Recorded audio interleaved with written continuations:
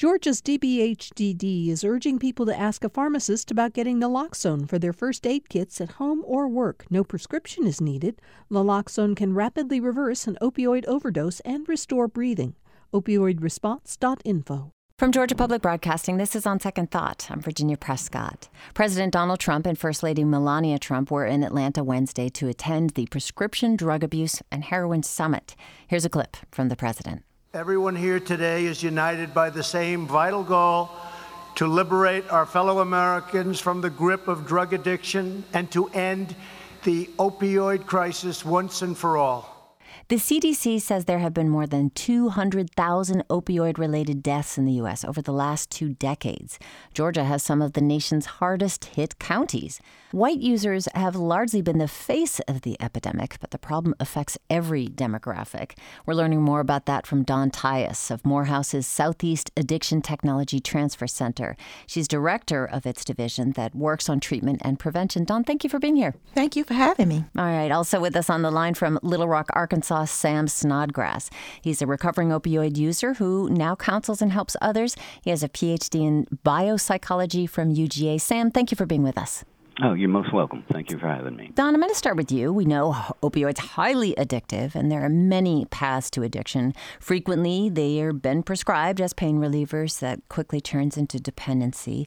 And that crisis has largely been associated with white people in rural areas and the suburbs.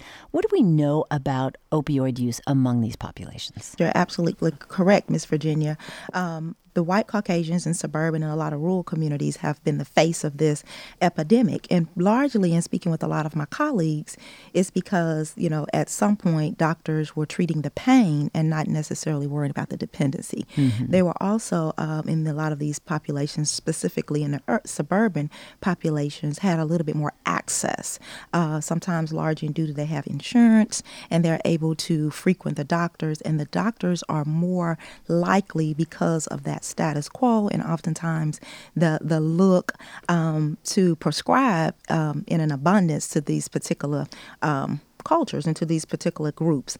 I think also with it being the face of this epidemic is because a lot of times cultures have specific drugs that are associated with them from a stigma perspective. When you're thinking about African Americans, sometimes they're tied to cocaine, crack cocaine. They're tied to heroin, but not necessarily the opioid prescription. One thing I would like to say is that I agree completely with what Don was saying. Just the way this has played out. The pain pill epidemic hit the rural parts of this country, hit the suburbs, and the inner cities were primarily spared from the pain pills for various reasons. And this pain pill epidemic just swept through the rural suburban parts of this country. So, Dawn, your center is based at Morehouse School of Medicine and has a grant to cover 8 states. Now, you're working with white users in rural areas and the suburbs. Those, as we've said, are the face, but also with urban minority populations. Mm-hmm. What kind of numbers are in that demographic? Well, in the demographic with the African Americans, we found that according to the CDC, but between 2016 and 2017, there was a 26% surge in African American usage and deaths. And so with that population, we found because they don't have a lot of access, especially in rural communities, they don't have access to treatment. I'm a big fan of making sure education and resources are there, but unfortunately, they just don't have it. But what we found that one of the main causes in the deaths of African Americans is because fentanyl has become a part of, without them knowing, a part in getting in cocaine, in heroin, and that's caused a great surge in deaths among African Americans. Yeah, Sam, I'm wondering if you can pick up on that as somebody who is in the treatment field. It's not just doctors prescribing drugs. It's often people who are addicts, and now they have access to fairly cheap street drugs. Mm-hmm. Okay, this is what happened. We had this pain pill explosion, and then OxyContin was one of the main drugs that was used. Mm-hmm. But in 2010, Purdue Pharma changed OxyContin to an abuse deterrent formulation, OPs. The data show that about 80% of the people that were using OxyContin when it was changed to OPs switched to other drugs, primarily heroin. Again, this is primarily the white population at this point. And what happened then was the main drug that they switched to was heroin. And you can see this in the overdose death data. The overdose deaths from heroin started shooting up in 2010. They slammed down made the opioid abuse deterrent. They slammed down on the prescribing of other pain pills. Pain pill mills got shut down. And, I mean, what were people supposed to do? Oh, well, I can't get my pain pills, so I guess I'll stop. If we could stop, we wouldn't have been using pain pills. Mm-hmm. So heroin was there. It had been there, but it hadn't been that much of a problem. If you can get you an Oxy 80, you're not going to go buy heroin. But when they slammed down on pain pills, then people started using heroin.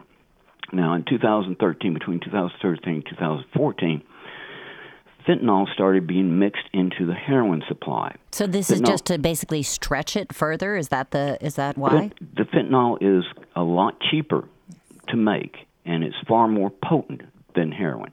Fentanyl is 30, 50 times as potent as pure heroin, which means that one is cheaper and get more bang for your buck. If you're somebody that's trying to import heroin or something across the border, if fentanyl is 30 times as potent, say, as pure heroin, you've got the choice of trying to import 30 kilograms of heroin or 1 kilogram of fentanyl. Mm-hmm. So what are you going to do? So it's really the economics of the black market. It's called the iron law of prohibition.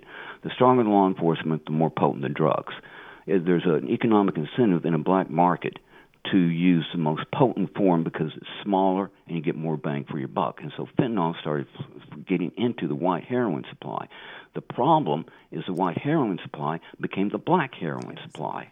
And people had been using in inner cities who had been using heroin for years, maybe decades, all of a sudden started dying because the heroin they were using wasn't heroin. It was heroin mixed with this fentanyl.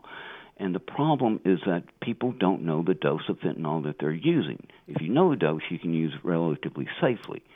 But if you're buying it on the street, you have no idea how much fentanyl is mixed into that. And that is largely responsible for the deaths. Am I correct in that it is fentanyl that so many people have? It is definitely fentanyl.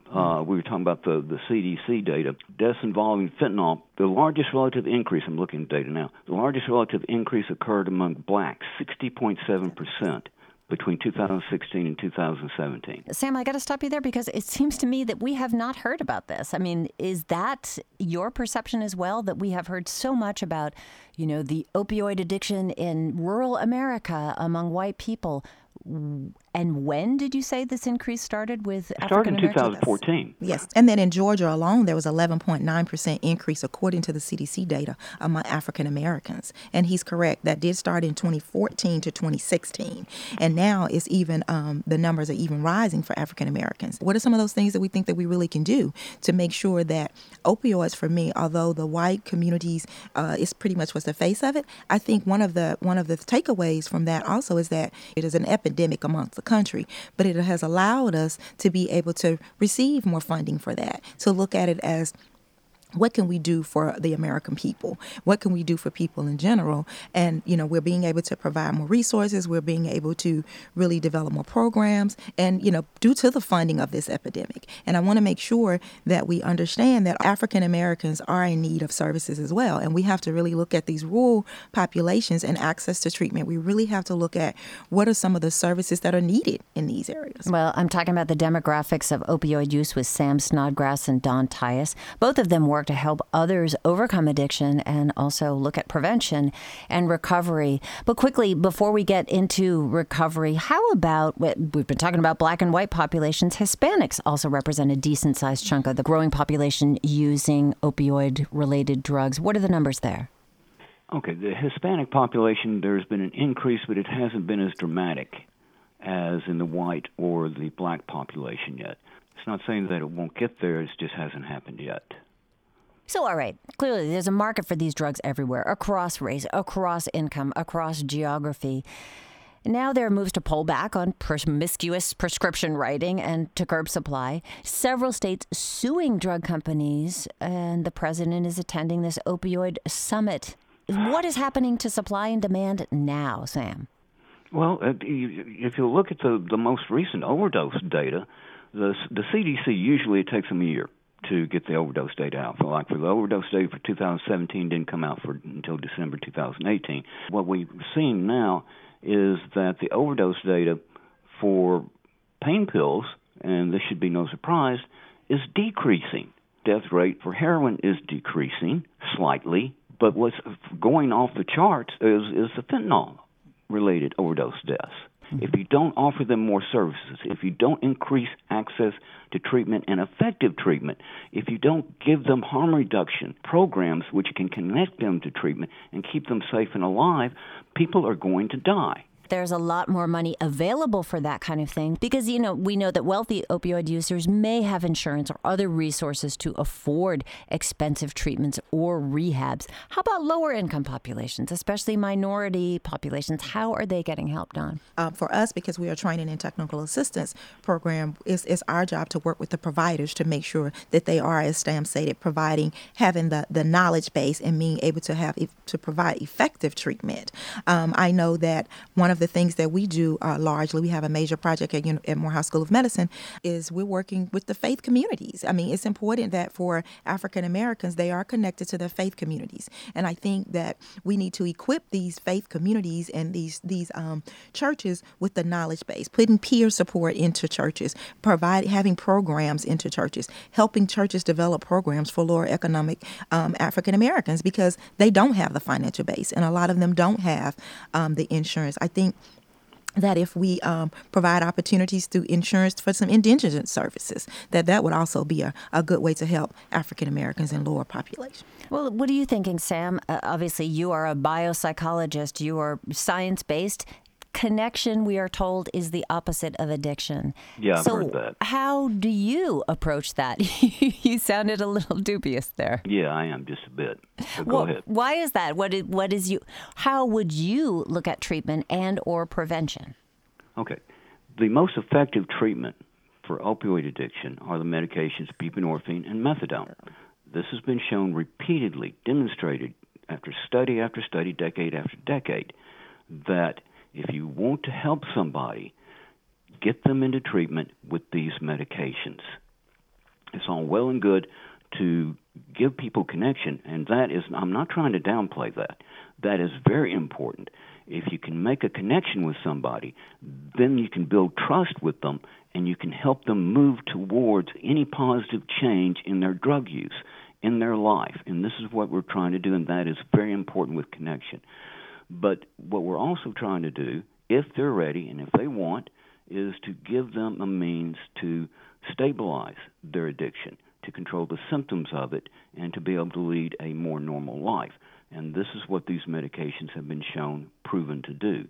So we really need to increase the access to these medications in the rural parts of this country and in the inner cities. Just an example.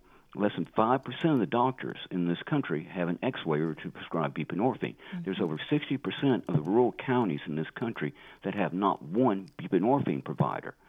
There are people dying out there. We have a medication that's been proven to save them, and we don't give them access to this medication to stop this overdose epidemic. Well, it seems to me that the federal government is actually much more focused on and funding drug replacement treatment therapy than other kinds of therapy. There are things that need to also be done. This X waiver keeps physicians, like I said, it doesn't matter how much money you throw at something. Unless people can have access to it, then they can't use it. So yes, it's good that the government is starting to see this and starting to provide more money for it. But we need to get rid of this X waiver. We need to get rid of this training. Do you realize that a doctor that goes through this training they have to finally gets an X waiver from the DEA, they can only see 30 patients in the first year. Going to just turn to Dawn, who has been studying her Morehouse group, looking at best practices for treatment, also a certified counselor. So what do you think? Treatment and prevention, what are some of the things that work? Well, for us, I know that we found that, I know Sam said that, to get away a lot of times from this training, but it is our job to make sure that we provide effective, efficient, evidence-based practices materials and knowledges and resources to these providers. I totally agree with Sam that there need to be medicated assisted treatment. We know about buprenorphine, and we also have to continue to making sure that we're providing current information to doctors and providers. I also totally agree that we need to make sure that we have recovery ordinances of care. That meaning that we need to have continuous prescriber education, because I do agree that if you throw money at something, that doesn't change the problem, but it does really help us to develop products, to develop trainings, to making sure that we have best practices that are out there, that they're also able to access these. And then just looking at meeting people where they are. As a clinician, I think that is very important. If I'm in a community, it's our job to work with providers to find the best practical and way to meet people where they are to get them the treatment that they need. And we know that now that means, people are showing up in prison, yes, drying out, detoxing. Basically. Mm-hmm. So there are so many different fronts to this. And I want to thank both of you for spending some time with us today. Okay. Thank you for having me. Thank you. Dawn Tyus, she's with Morehouse School of Medicine's Southeast Addiction Technology Transfer Center, director of its division that works on treatment and prevention. Sam Snodgrass, former opioid user who now counsels others. He's also on the board of a support group called Broken No More. Thank you again, both so much. Thank you. Thank you. We invite your comments, questions, and civil complaints at our Facebook group, GPB Radio On Second Thought. We're on Twitter at OST Talk. You can email us at onsecondthought@gpb.org or leave us a message at 404-500-9457. I'm Virginia Prescott on Facebook at Virginia Prescott GPB, which could frankly really use some love. We're going to continue our look about the opioid epidemic after the break. Journalist Beth Macy is going to talk about how much drug companies knew about people dying from their products and their addictive power. We're also going to hear stories of users in Appalachia. I'm Virginia Prescott. Stay with us for more of On Second Thought.